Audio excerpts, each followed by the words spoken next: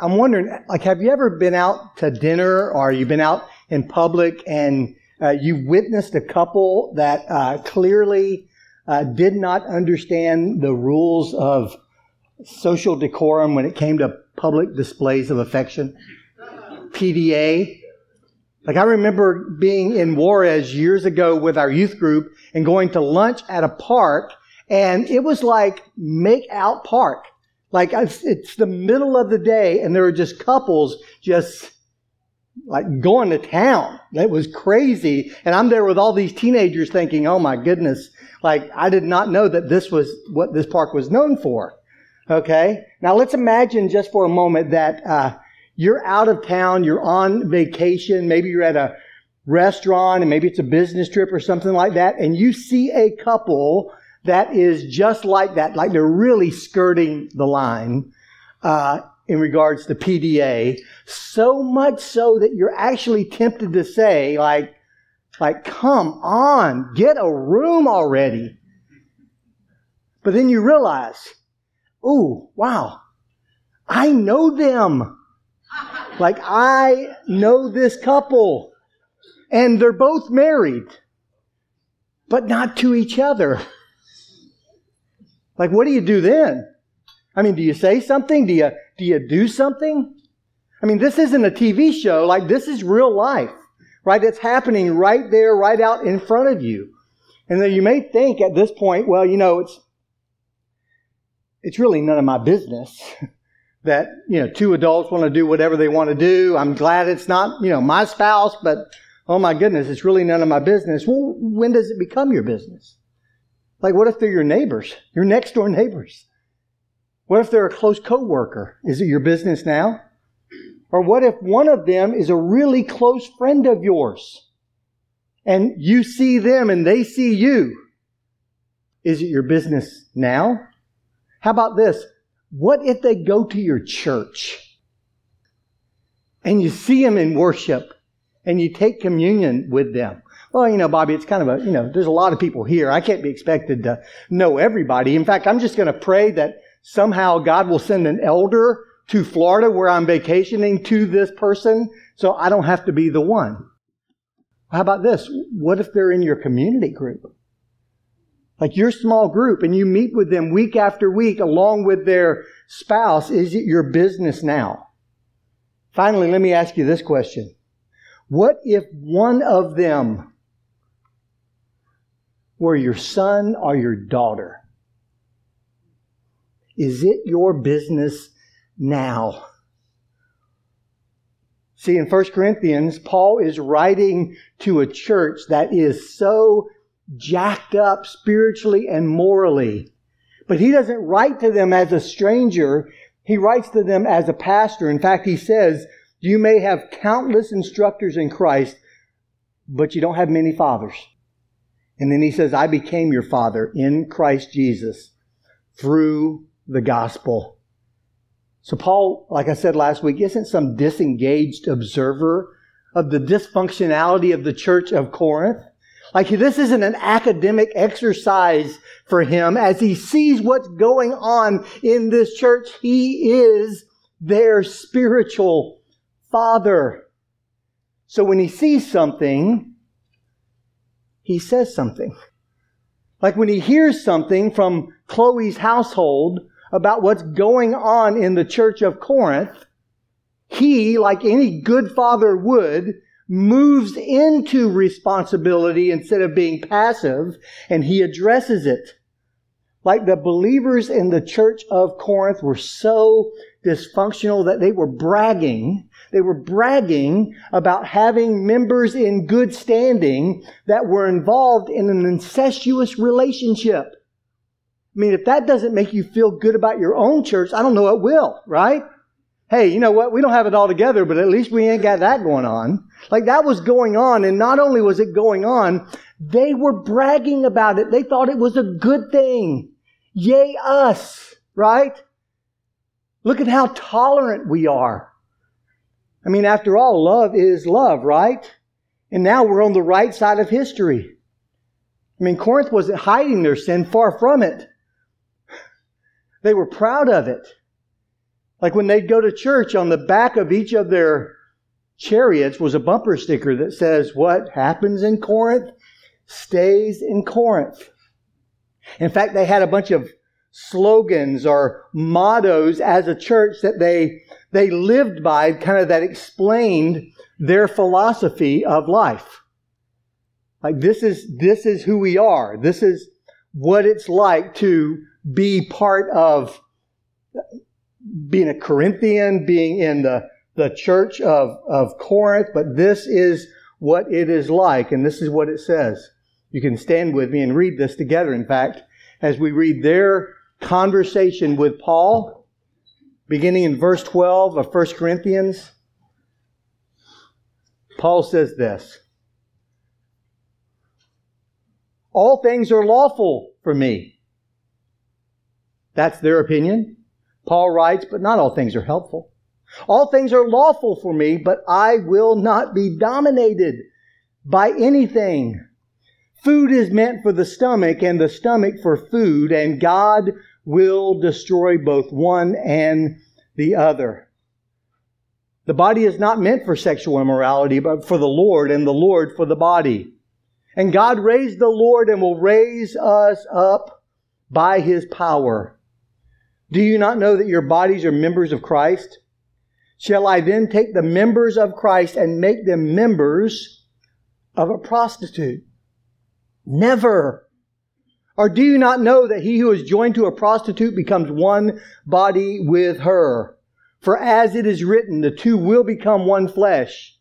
But he who is joined to the Lord becomes one spirit with Him.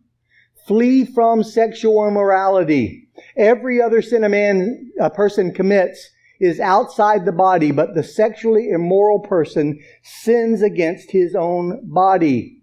Or do you not know that your body is a temple of the Holy Spirit within you, whom you have from God? You are not your own. You are bought with a price. So glorify God in your body. This is the word of the Lord. You may be seated. Now, the church of Corinth had an incredibly messed up, jacked up view of what it was to be free, to have real freedom of agency. They also had a really messed up view, a really insufficient grasp of the significance of their own bodies. Like most people today, they assumed freedom meant that they were free to do whatever the heck they wanted to do. I mean, after all, that's freedom. If I'm restricted, if I'm restrained, if I'm held back in any way, I'm not free. And so freedom meant for them that I'm free to do whatever I want, especially in the area of sex, regardless of any consequence. And they'd probably say things like we say today, well, it's just sex. I mean, it's just sex, it's just physical. I mean, it's my body after all, right? My body, my choice, isn't that how it works? In fact, come on, I'm not hurting anybody. If I'm hurting anyone, it's just me. And so what's the big deal? And so guys, to understand this part of the chapter, you need to see that Paul is actually engaged in a dialogue, a back and forth with some of their cultural slogans. Some of the conversation is coming directly from them. Like Paul knows what they're saying. He knows just how they're trying to justify their actions, their behavior. And so he tells them, this is what you're saying. All things are lawful to me. And Paul responds, but not all things are helpful, are they? I mean, all things are lawful, but not everything is good or beneficial, moves you in the right direction.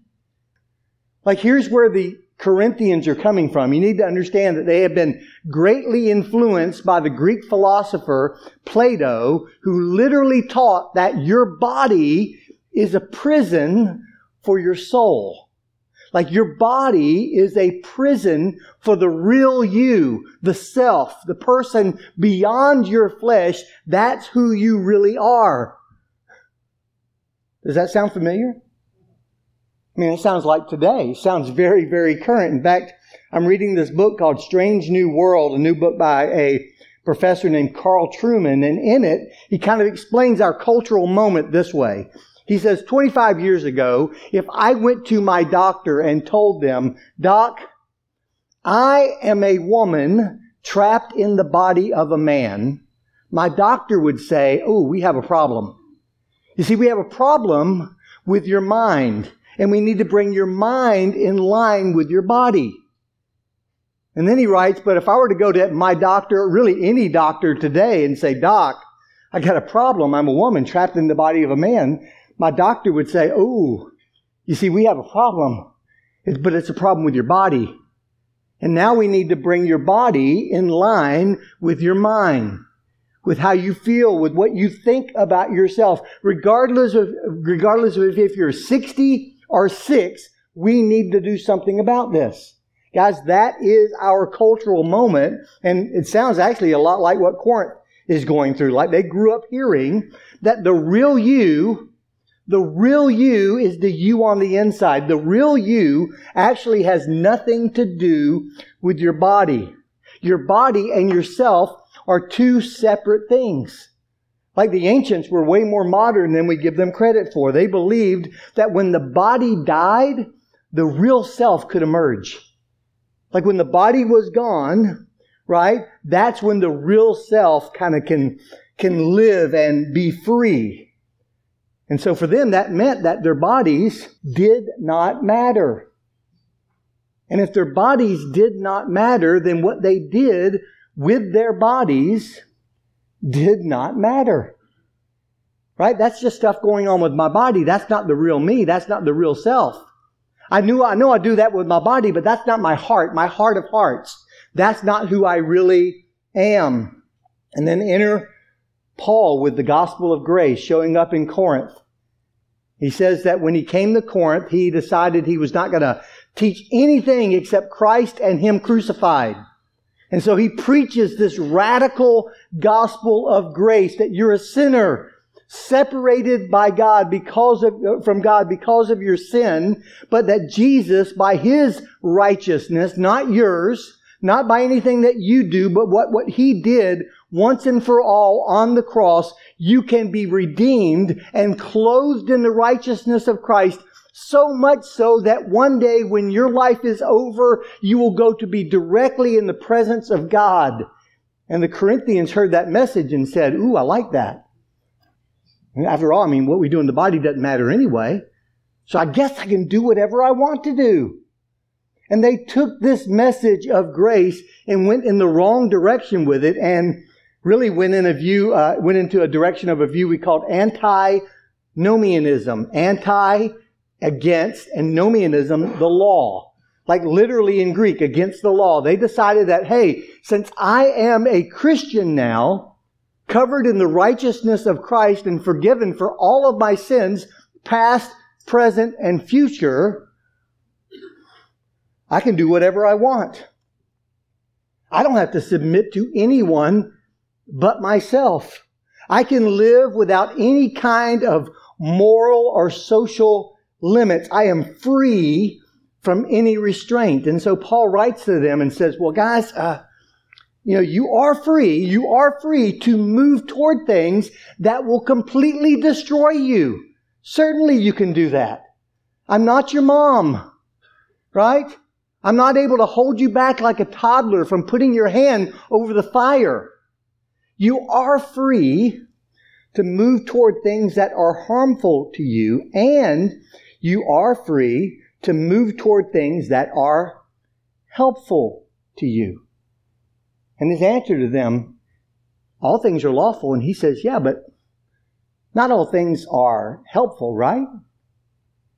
You're free to hurt yourself, but honestly, is that freedom? Like if I just found you in a field just punching yourself in the face because you have the freedom to do so, I would think you were a lunatic. And yet you're making choices that are wrecking your soul, that are wrecking marriages, that's wrecking your life and your family. It's the exact same thing. You think you're free, but you're not free. And then he doubles down. They say again, all things are lawful for me. And Paul responds, but I will not be dominated by anything. You see, Paul, when he addresses this, he's really kind of bringing attention to one of the most powerful things that tends to enslave us. Like one of the most powerful things that would tend to enslave us is our need to prove to everyone that we're free to do anything we want to do. Nobody can tell me what to do. I don't answer to anyone but me, so I can do whatever I want. We are obsessed with, dominated by this desire for dominance. That's why we're always pushing boundaries, breaking taboos, like engaging in transgressive behavior. And so we end up being dominated by this desire for dominance, and we become dominated by the very things that we are using to prove to ourselves and others that we're free. Like one writer I read this week, a pastor from California, put it this way. He said, sin fascinates before it assassinates. And I thought that was so good. That's just so true. Sin draws us in. It has this allure. Like it just piques our desire. It's shiny. Like you read in the Proverbs, stolen water is sweet. Food eaten in secret is delicious. Man, it's such a lie of the enemy. It draws us in because it's transgressive. We shouldn't do it, but it looks so good. It fascinates and then it assassinates. Like I've said over and over and over again, sin will take you further than you want to go. It will keep you longer than you want to stay, and will always cost you more than you want to pay. You know, my favorite writer is a guy named C.S. Lewis, guy who wrote the Chronicles of Narnia. He also wrote a little book called The Screwtape Letters. And yet, I'm about to quote from that. You got to understand the background of the Screwtape Letters, or you'll get confused about some of the terminology. Screwtape in this little work of fiction, is a demon.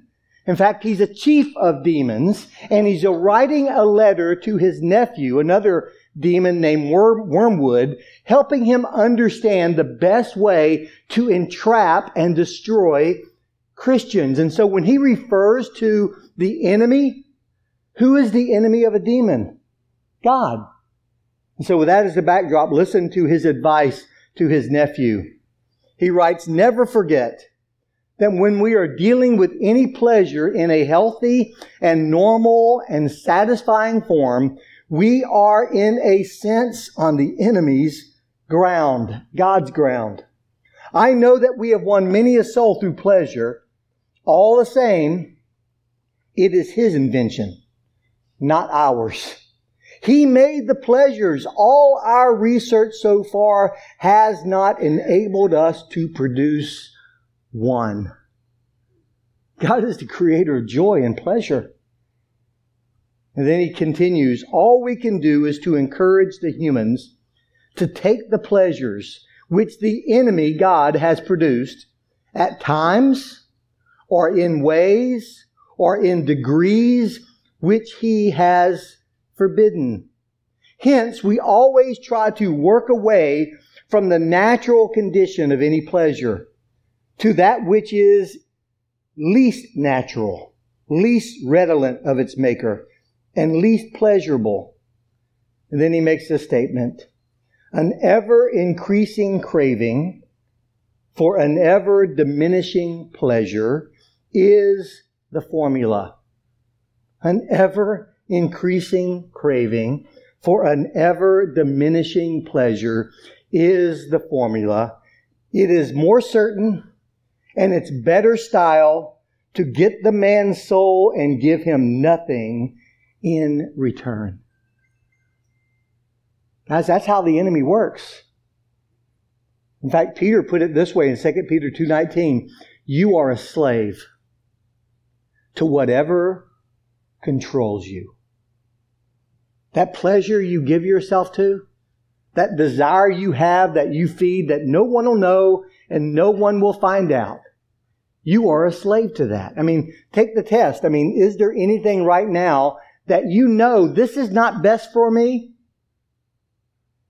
that you just can't let go of?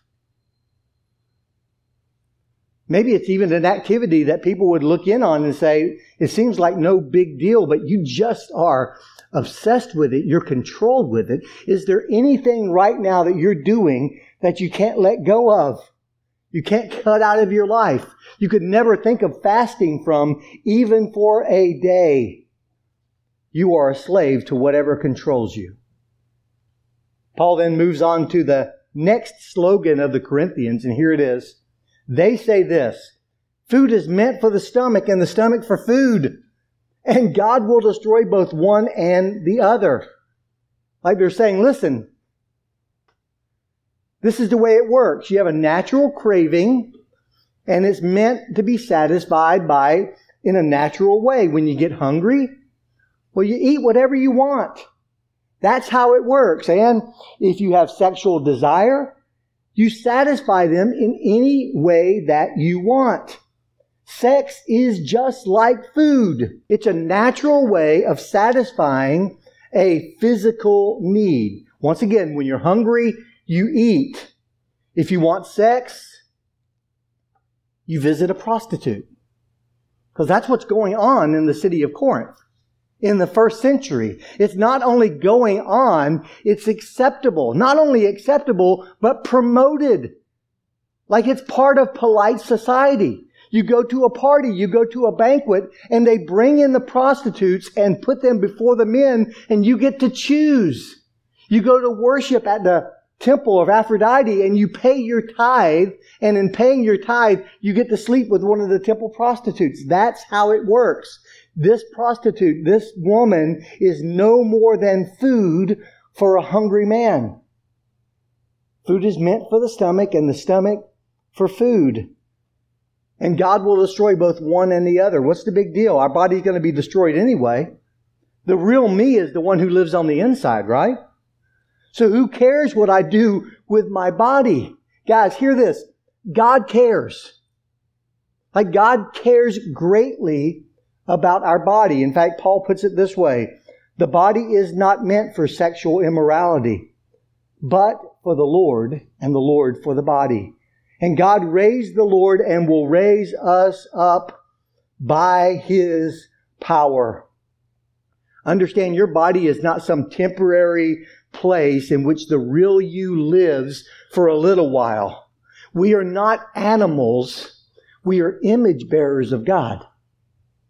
Our physical bodies connect us to God in ways that would not be possible if we were just a soul.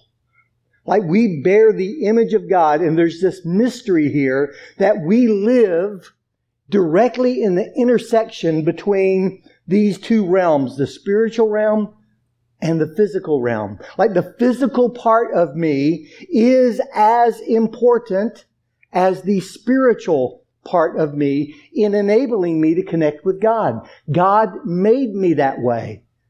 He made me that way because I can display like the image of God uniquely in that way. In fact, even when our bodies die and our souls go to heaven, God doesn't like greet us at heaven and say, "Whew, man, I'm glad that's over. That was a mess, wasn't it? Now you just get to be this disembodied spirit for the rest of eternity." No. Like He is going to raise our bodies back up and give us a new and perfected physical body. God raised the Lord and will also raise us up by His power. What Paul is saying here is, guess what, guys? The body is so important. Your body is so important that Jesus was embodied and actually has a physical body today. Even after He was raised from the dead, He wasn't raised simply by His Spirit, but He was raised in the flesh. Our bodies are so important that when we die, God's going to give us a new body. He's going to raise it up also. In fact, our bodies are so important that Jesus lives in our bodies through the presence of the Holy Spirit. Do you not know that your bodies are members of Christ? When He says that, this is what He means. When He says, "Do you not know?" He means you know. Like you know this. And I know that you know this. In fact, we all know that I know that you know this. Like, that's all he's saying. He says it 6 times in this chapter. You know this stuff. Like, you know that your bodies are members of Christ. Like, your body is a physical extension of Christ in this world in some mysterious way. You know that your bodies are members of Christ. Shall I then take the members of Christ and make them members of a prostitute? Never. Like, God forbid in the King James.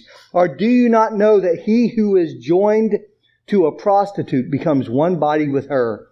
For as it is written, the two will become one flesh, but he who is joined to the Lord becomes one spirit with him. Like, your body is a picture of your relationship with Christ to the world. And so Paul is writing, like I've said, he's writing about stuff that's actually happening in the church of Corinth. This is not hyperbole. He wants them to understand that when they engage in sexual sin with these prostitutes, they are taking Jesus with them into the sin. Like, he dwells in our bodies through the presence of the Holy Spirit so that when we sin, we bring him into that sin. Could you imagine? Like, if your mom and dad went with you everywhere, and they were always just hovering over your shoulder, seeing everything you see, hearing everything you say. Or maybe could you imagine your spouse being in that situation? Would your choices be different? Jesus actually goes with you everywhere. In fact, I love how Eugene Peterson paraphrases this passage because it retains the punch that Paul intended it to have. Like, some of the language is cleaned up in our English versions, but like when Paul had this read to the church of Corinth, sitting there, multi-generational, with these families sitting there hearing these words, this is more of what they probably heard. Your bodies are created with the same dignity as the master's body. You wouldn't take the master's body off to a whorehouse, would you? I should hope not. You see, there's more to sex than skin on skin. Sex is as much a spiritual mystery as a physical fact. As written in Scripture, the two become one. Since we want to become spiritually one with the Master, we must not pursue the kind of sex that avoids commitment and intimacy, leaving us more lonely than ever. The kind of sex that can never become one. Once again, could you imagine this being read to the church and your kids sitting right there, and he knows what you do at the banquets that you go to? What Paul is saying here is, listen, church, God cares about what you do with your body. He cares about your body, and He has more for you, not less. He's not trying to take from you. He wants to give you more. And so what's Paul's solution for the believers in Corinth? Here it is. Flee. Flee. From sexual immorality, every other sin a person commits is outside the body, but the sexually immoral person sins against his own body. Paul says, listen, don't flirt with sin. Don't even fight with sin. Don't even fight with sexual immorality. Instead, flee from it. Like, you're not strong enough to fight it. You may think you are, you're not. Like, I remember talking with a guy years ago who had a struggle with pornography, and he told me, you know what, I don't think the solution is just getting rid of the internet. I feel like that's slapping a Band-Aid on the problem. I want to be stronger than that. To which I replied, yeah, but you're not. You're not stronger than that. Like, you're messing up and you need to do something radical. Like, if your right hand offends you, cut it off. If your right eye offends you, pluck it out. Like, don't literally cut off your hands and cut out your eyes, but how about cut the cord on your internet? If that's such a huge problem for you. Now, Paul is speaking about prostitution here. Because that was the easiest way in the ancient world that people would commit sexual immorality. In our world, the easiest way is through internet pornography. The word sexual immorality is literally the Greek word porneia. It points to any sexual activity outside the marriage of one man and one woman. Like that is the circle. One man and one woman for one lifetime. Enjoy. Anything outside of the circle is porneia and will destroy you. And so Christians, that's who he's writing to. Christians, build some guardrails in your life. Like if you know that this is an area that God cares about deeply and you don't want to be destroyed by the things that you think you're chasing after for freedom, like build some guardrails. For married people, don't travel alone with a member of the opposite sex. There's no reason for you to do that. If your company makes you do it, change companies or tell your boss, this is not going to work for me. Don't eat alone with members of the opposite sex.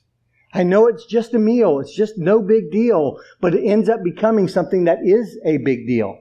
You put your guardrails in safe territory so that even when you bust through those, you're not going over the cliff. Here's another one. Don't confide in or counsel members of the opposite sex. Pray that God will send them somebody, not you.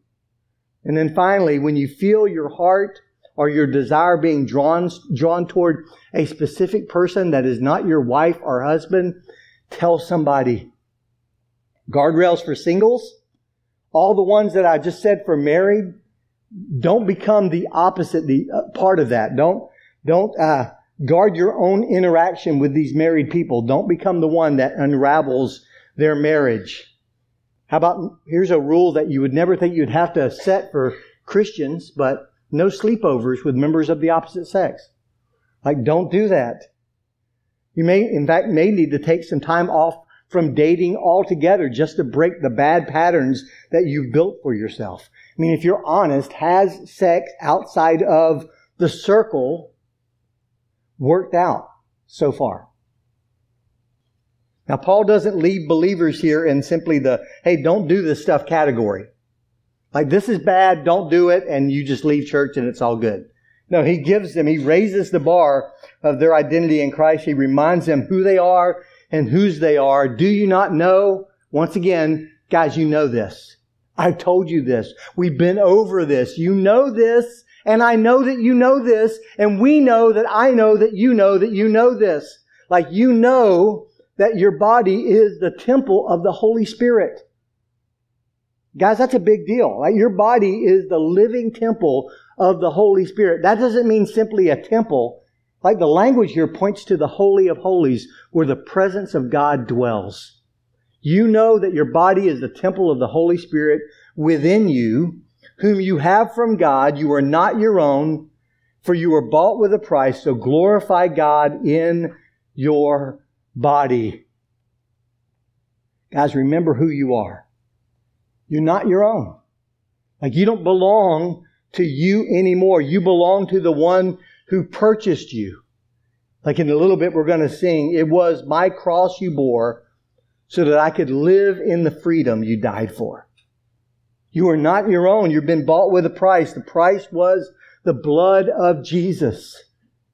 So glorify, honor God with your body. In fact, even as I read that, the Spirit of God living in you says, yes.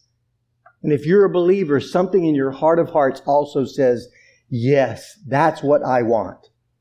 And so one way we can do this, glorify God with our body, is simply to acknowledge the presence of Christ. This week, I challenge you to purposefully acknowledge the presence of Christ in everything you're doing. Like in your job, in your parenting, in your marriage, in your meals, in your free time, in your entertainment. Acknowledge the presence of Christ. Like He is there. The Spirit of God lives in you. Maybe before you're going to turn something on the TV, maybe ask, hey, Jesus, do you want to watch this? I mean, that'd be kind of weird, right? Or before you buy that donut, hey, Jesus, do you want a donut? I mean, that's just weird. That's super weird. What's weirder though? Acknowledging the presence of Christ when you do these mundane things, or acting like He's not even there? Maybe one way you can acknowledge His presence this week is just say, "Well, Jesus, I need you. I need you. Like I need you right here. And I need you right now." Let's pray together. Won't you take a moment to acknowledge His presence right now? He's right here, right now.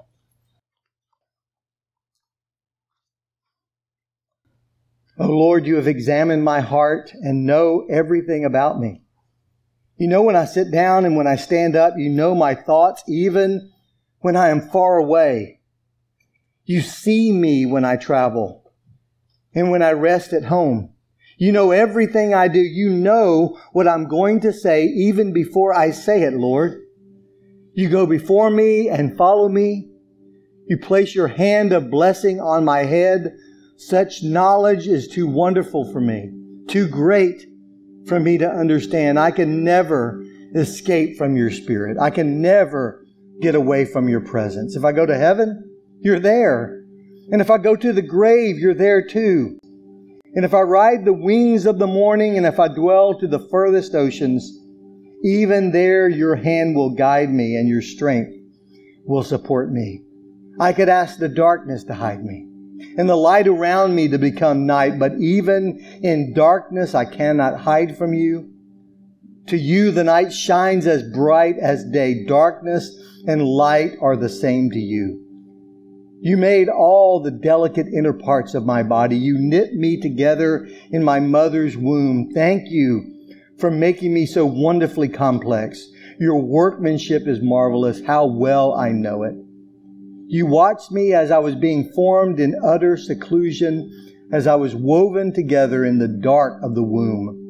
You saw me before I was born. Every day of my life was recorded in your book. Every moment was laid out before a single day had passed. How precious are your thoughts to me, oh God. They cannot be numbered. I can't even count them. They outnumber the grains of the sand, and when I awake, I am still with you. Search me, O God, and know my heart. Test me and know my anxious thoughts. Point out anything in me that offends you, and lead me along the path of everlasting life. Amen.